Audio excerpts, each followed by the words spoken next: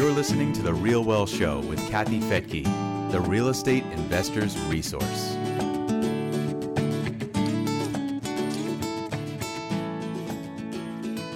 It's been quite an economic roller coaster of a week, and a lot of people are freaking out. I have a different opinion on what's going on and how it can affect real estate in our portfolio. I'm Kathy Fettke. Welcome to The Real Well Show. I know I've talked a lot about a single family rental fund that we launched in the fall of last year. And I know that there's a lot of people questioning whether this path is the right one, and if real estate is going to crash, and if the entire economy is going to crash, and if there's going to be a United States of America in a few years. There's a lot of fear out there. So I have my partner on the single family rental fund here with me today. Welcome. Thanks for having me. Do you have any regrets for starting a single family rental fund last fall? Only that we didn't go bigger and sooner. And why is that with all the negative news out there today?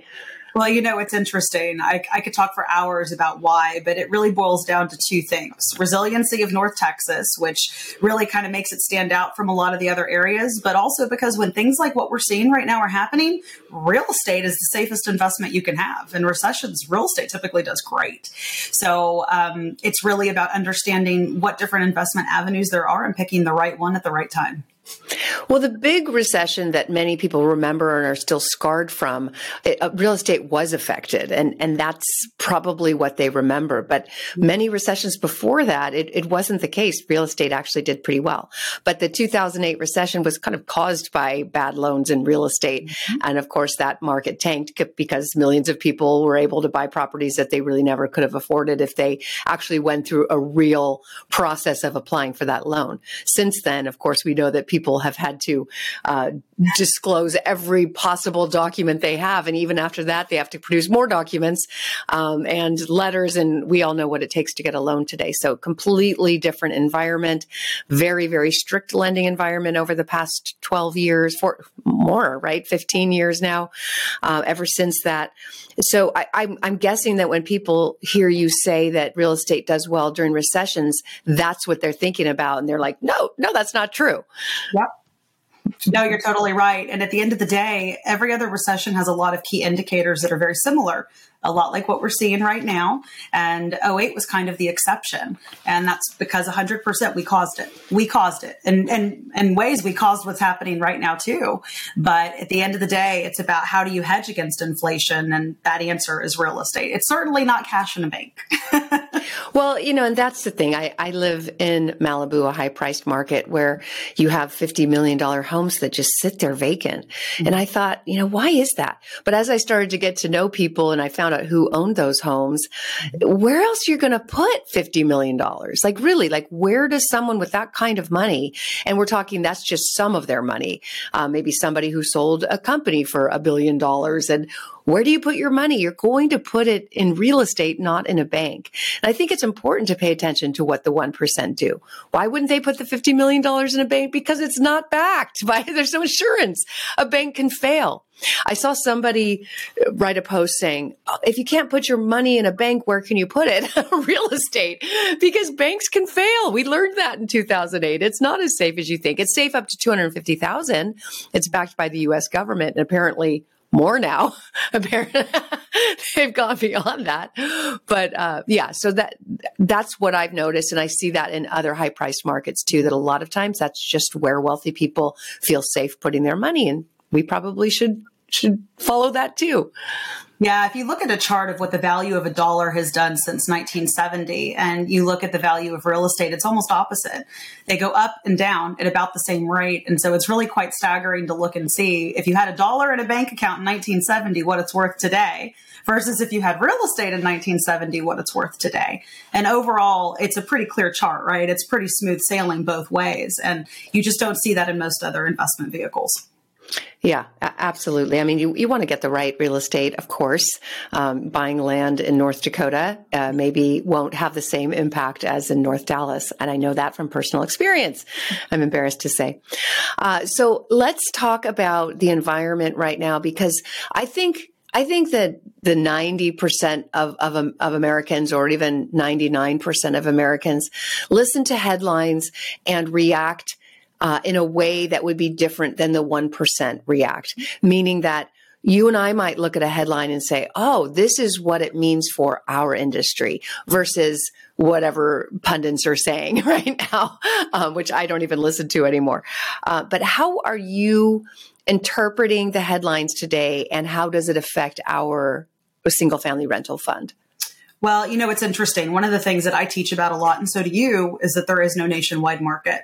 You hear so much on the news, the nationwide market, the nationwide market. Well, that doesn't exist. You have to look regional, hyper-local. And in reality, our hyper-local market is doing incredible. We're still up year over year. The housing supply shortage is so astronomical. And that's not just a North Texas problem. That's a nationwide problem. We have been underbuilding by the millions for over 40 years. So this is nothing new. What's happening in North Texas, though, is it's compounded, because for every 5 jobs we're bringing here, we're building 1 home. And so what little headway we were going to start to make really kind of went kaput when rates went up and builders couldn't have their build lines, or they didn't want to build, or they had stipulations put on how they could build. And so we're kind of at critical levels. And a lot of people are not talking about that right now because they're so hyper fixated on what's happening in banking and everything else. But we're already back to seeing multiple offers. We're already back to inventory dropping. We're actually down below a 2-month inventory right now. We were at, I think, 2.2 end of November, and we're back to like 1.8. So everything that's happening here is unique, and it's because of the layout of what we're seeing in North Texas. And unfortunately, fortunate for us as investors, but unfortunately for us as citizens, there's no fix right now. There's no fixing this problem. Yeah, that's, well, what do you mean by that? Because when I see the construction that is happening in Dallas, it kind of exceeds anywhere else in the country. It looks, just from a glance, like you have the most new construction of anywhere in the country. So how do you, people? So we gained about 280,000 jobs last year over year. So think about that for a minute, more than 250,000 jobs. So yeah, we're building a lot, but we're not building enough. And so we are building more than pretty much anywhere else in the United States, but we're also the fastest growing metro. We also added the most jobs. We added the most people. So when you really look at all of those things, we should be building the most, but we're still 1/5 of where we should be. Okay. Yeah, because it could be deceiving. It's like, whoa, look at all this new supply coming in. You see a massive amount of supply still coming into Phoenix. I think Austin was on there, Boise, and maybe those areas aren't growing as quickly. Or what are your thoughts on that? Because obviously Austin is a very different market than North Dallas. So when you look at North Texas, we had the highest gains. We also had the highest average price gains, and we have the best inventory levels. Why is that? Well, I've been warning against Austin for a decade. It's not a resilient market, and it was hyperinflated. So you look at our average price point for our market, 4th largest market in the United States, by the way. And if we were a country, we would be a massive economy in the top 20 economies. So North Texas is absolutely huge. We're going to overtake Chicago, be number 3. So when I say our average price point home is still under $400,000, think about what that price point would be in Chicago or New York or LA, your other top 3. We are still so undervalued. And we're also a very diverse economy. If you look at a pie chart of employers here, it's completely spread out. We're not market dependent.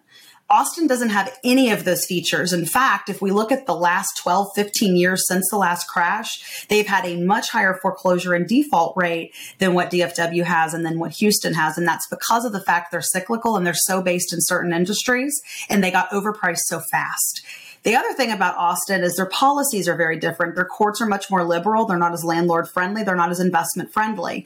There's a reason why all eyes are on North Texas right now. And it's kind of because we're the win all in every situation. And that's just not what you find in places like Houston, which are very employment driven in the oil and gas and energy sectors, and Austin, which is just a complete mosh. The values in Austin cannot be sustained by job growth, period. And no one has the jobs that we do here. Houston's done pretty well, but no comparison. And so at the end of the day, what I'm doing and what I've been looking for in my own investment journey is making sure I'm investing in places that make sense and that are extremely resilient. And supply and demand is the most resilient that you can have, because the value of things is derived by how much of it there is. We saw that in COVID. Look at what we were paying for toilet paper. And so when I think about North Texas and what's happening right now relative to what the news is talking about on a nationwide scale, we're just kind of in our own world. So you're in charge of acquisitions within our fund, and you're still finding unbelievable deals. How is that possible when there's bidding wars starting to happen again? Well, so you have to remember that most lending requires good condition. And so we're not targeting those properties. And we're also not targeting inner cities. So we're targeting the properties that are really ugly, the properties that need work. And those who relied on hard money lending and other types of lending to do those deals, they're pretty much out right now because rates are just too high and the banks won't do that type of lending right now.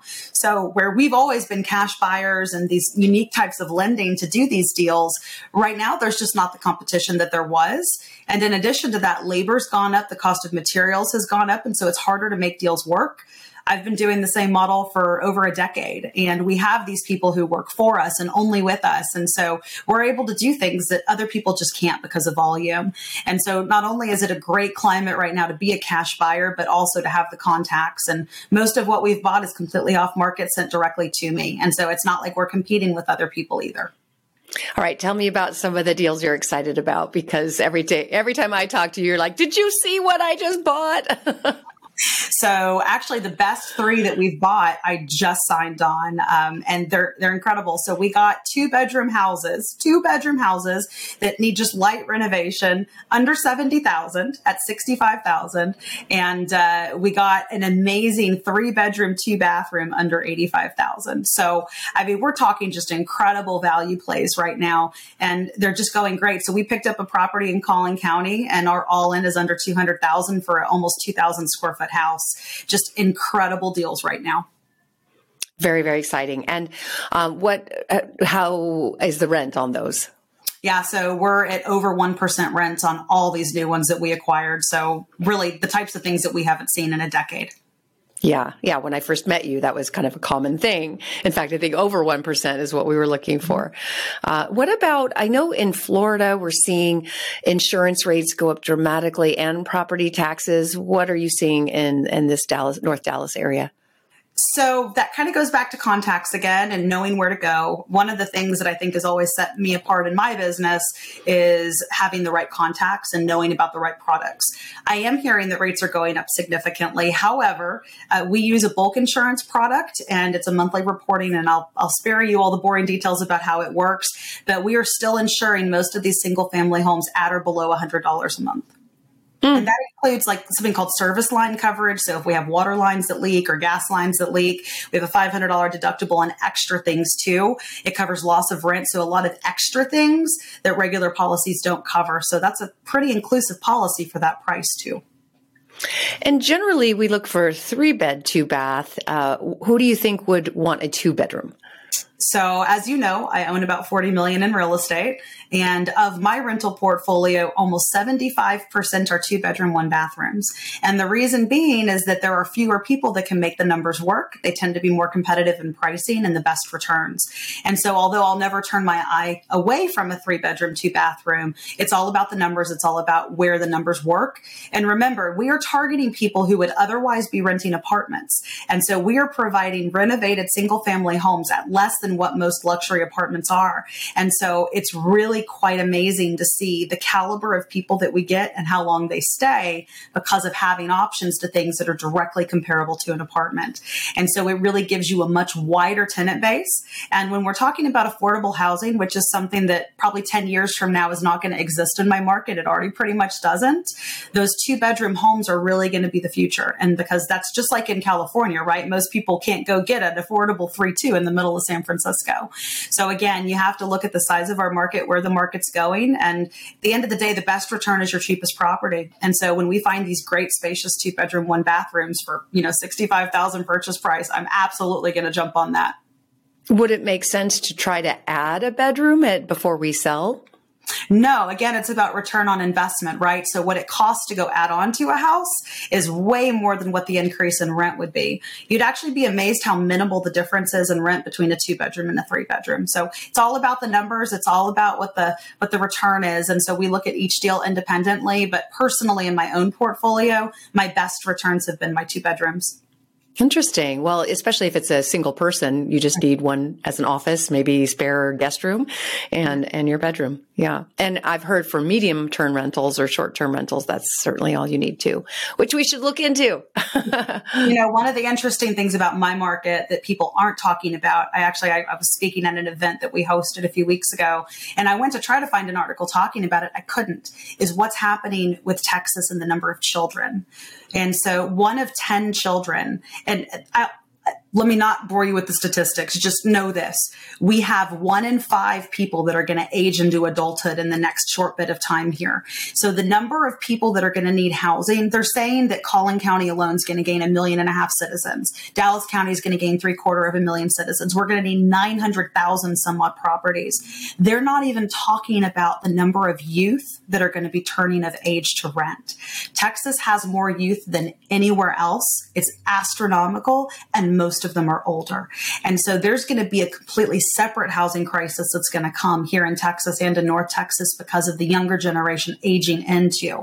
And then you pair that with the fact that we have the highest education base now of this younger generation. We've seen it with millennials and every generation since. They're earning more money. They're more educated. They're going to be home buyers sooner. It's going to compound this housing crisis that we're already facing. There are some comments I see, on social media of, why would you want to provide rental housing before a recession when people are going to lose their jobs and not be able to pay? What are your thoughts on that? Well, we still have more jobs here than we have people to fill them. So, are people losing their jobs in a lot of other places? And I'm sure there's some here too, but most of your big layoffs you're hearing are in the same sectors that are affecting the banking industry, right? Those layoffs aren't here in North Texas. They're happening mostly in California and New York. And that's Austin. And Austin. Yeah. Mm-hmm. Well, again, it's tech sector, right? Yeah. And so I think it's important to remember that although people are being laid off, we have a massive worker shortage right now. Our unemployment rate is around 3%.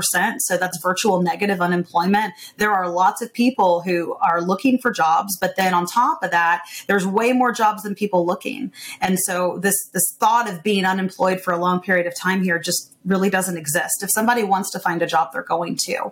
And so again, it goes back to hyper-local markets. What's happening here may not be what's working in another state, but keep in mind, of the new jobs coming here, 49.27% of them pay more than $150,000 a year, which is astronomical for North Texas. And only 17% pay less than $75,000 a year. So a lot of people are already looking for other higher paying jobs anyway. So again, what's happening in other areas is not really what's happening here. Yeah, and that's just so important to understand. I'll be doing a economic report soon. I do my quarterly reports, and it's just Dallas just bucks the trends every time. It's just the opposite of what's going on in most other markets, which is exciting. All right, let's say one of our tenants does lose their job, then what? So our eviction process here is really, really simple. We can give a 24-hour notice. We can file eviction. Court hears it within 10 to 21 days. However, it's very, very rare that we actually get to eviction court if a tenant can't pay. Generally, they reach out, they're telling us, and we can work with them, get another tenant in place. Their deposit gets forfeited, they move.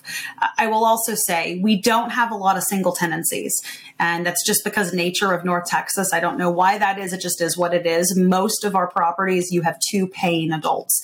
And so if one does lose their job, typically they can still afford rent. Default rates in these areas and this price point is not too high. The apartment sector is who's going to struggle, right? Because they really cater themselves to people that are living independently and by themselves. And so I think that's going to be where we're going to see more default rates, specifically down in the city where pay rates are not as high.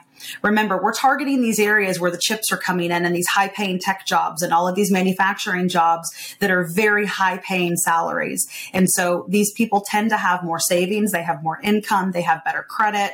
And that's just because of the types of jobs that they have. And many of them are cash heavy. They were former homeowners. They're coming from states where they owned their home in cash. You have to understand, someone who's moving here from California that's owned their home, they sold their home, they likely pocketed a lot of money. They come to North Texas where we have dozens and dozens of suburbs. They have no idea where they want to live. Their first choice is going to be to go rent, learn the area, understand, and then go home shop. It's extremely overwhelming to come here. We have the second largest number of highway miles per capita in the United States. We are interconnected in our suburbs through highway systems where people don't live in the inner cities and work somewhere else, right? And so it's a lot of turf to try to figure out where you want to be. So we see a lot of these people actually not coming here and buying, but coming here and renting and then going to buy in a year or two. And so a lot of what we're catering to is that. Yeah, that makes sense. So let's talk about apartments, because a year ago when we were planning this fund, I was like, Leah, why aren't we just buying apartments? It's such a hot market. And you were adamantly against that. Why? A lot of reasons. Number one, I don't like apartments. I think that they're a lot more difficult to manage as a property manager, which, that's been my bread and butter, my backbone. I also don't love the lack of resiliency. More importantly, I think the way that valuations are done in multifamily and the lack of resiliency and the price points of what things had gotten to brought me a lot of pause. I was talking to you about how a lot of people were out there saying, well, don't worry about the return. Don't worry about the cap rate because they appreciate, or the value of multifamilies derived from the income. And they were out there toting these bridge loans. And for those of you who don't know what that is, just think of it as an adjustable mortgage or a balloon mortgage for an apartment building. And really the model for apartments has to be equity capture. You buy in, you go fix it up, you cash out on the back end and take a bunch of cash out and hope that you have cash flow on the back end. But because of that model, they went into these shorter term loans that had a rate that would skyrocket or call due in full.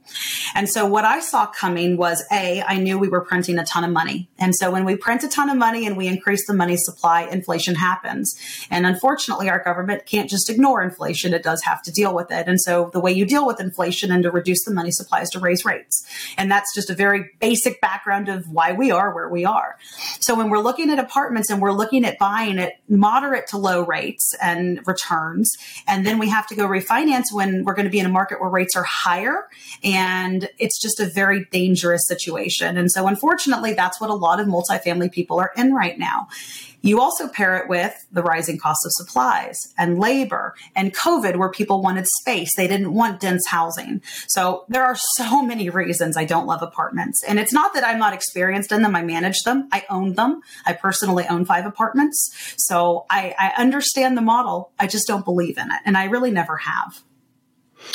Yeah, it just, you hear from so many people. It's like you have one loan, it's all under one roof. It seems like it would be easier to manage. I'm with you though. There's too many factors that can go wrong. And I know that properties are bleeding cash right now because their rate caps have gone up 10x or 100x because of this interest rate change. So good on you for recognizing what a big shift that would be if people didn't get into longer term rates and fix them.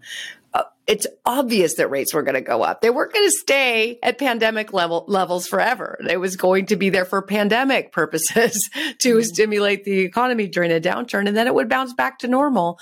And people would have to, unless they anticipated that or underwrote it that way, which was hard to do. If you were to underwrite a deal showing today's rates, you would never have bought it. It wouldn't have made sense, right? Well, and you have to remember, a lot of these people, they get paid up front, right? So most of their money is made on the purchase and the acquisition. And so sometimes, and this is not all, but sometimes they're not looking so much at the long game. The other thing that greatly concerned me was the way they were underwriting their numbers for appreciation and price growth. Some of these people that I know and I'm in the industry with were quoting doubling value in a 5-year period. And so you and I talked about that and how dangerous those types of numbers are, and expecting that because we all made great money the last 3 years before things turned, that would continue and to underwrite numbers that way. Anytime there's a crisis and things are cheap to get, whether it's housing, rates, whatever it may be, you can really do incredibly well in a real estate market that's appreciating with a supply issue like we have in North Texas. But these people underwrote their numbers to continue that way for 5 more years, in some cases accelerated. And so that really, at the end of the day, is what brought me so much pause. If you didn't make money in real estate the last few years, it probably was your model that was the problem. Now is when we start to define who are the ones who truly have a resilient model and who doesn't. And that is what I didn't see being underwritten, not just in multifamily, but in hotels and commercial, all industries. At the end of the day, people always have to have a place to live, period. And so that's always going to be safer in my mind than commercial. But if you buy something that has almost no return at normal interest rates, I just don't know how you ever make that work. Yeah, so that's why we underwrote this fund uber conservatively. I mean, to the point where it's, people are like, really, your target's an 8% return? And do we think it's going to be higher? Of course we do. But are we going to state that? No. We're underwriting it as if rents wouldn't go up very much, as if appreciation wouldn't be there. We think all of that will be there based on what's happening in North Texas, but why gamble? So it is very conservative. And when I was on stage at the Best Ever conference and kind of talked about our model and how we're just buying in cash, we don't have to worry about loans. We can get loans if we want them, but we can also not get them if we don't want them. And we're still looking at that 8% return. It puts us in a really solid position. But with rates going down right now, maybe, who knows, maybe we'll want to finance. Yeah, no, it's crazy to see how much they've changed. We're down like 1% already. And so I love that we underwrote it as a cash purchase, but you and I both know if we finance it, it increases the returns. And so again, it goes back to being conservative with your underwriting. And that is where so many people go wrong. And so I'm really proud of both of us and excited to see where we end up. Yeah, me too. All right, Leah, well, always a pleasure talking to you. I always learn so much. I'm excited for our event in April. If you want to find out more about our fund, you can go to growdevelopments.com. You'll have to log in, but I think you can get the basics there before you join or before you sign up. Again, that's growdevelopments.com. There's also an event coming up. Once you sign up, we'll make sure you have details on that. All right, I'm Kathy Fettke. Thank you so much for joining me here on The Real Wealth Show. Everybody just take a deep breath and know that most banks, most depositors in most banks are under $250,000. This was a unique situation. I really don't think that the banking system is going to completely collapse. Most depositors aren't big tech firms with millions of dollars in the bank. They're usually normal people. 70% of it is normal people with deposits well under $250,000. So just stay calm. Know that this is a wonderful thing for real estate because rates are down, and that's good for us. All right. Thank you again, Leah. We'll see you soon. Thank you.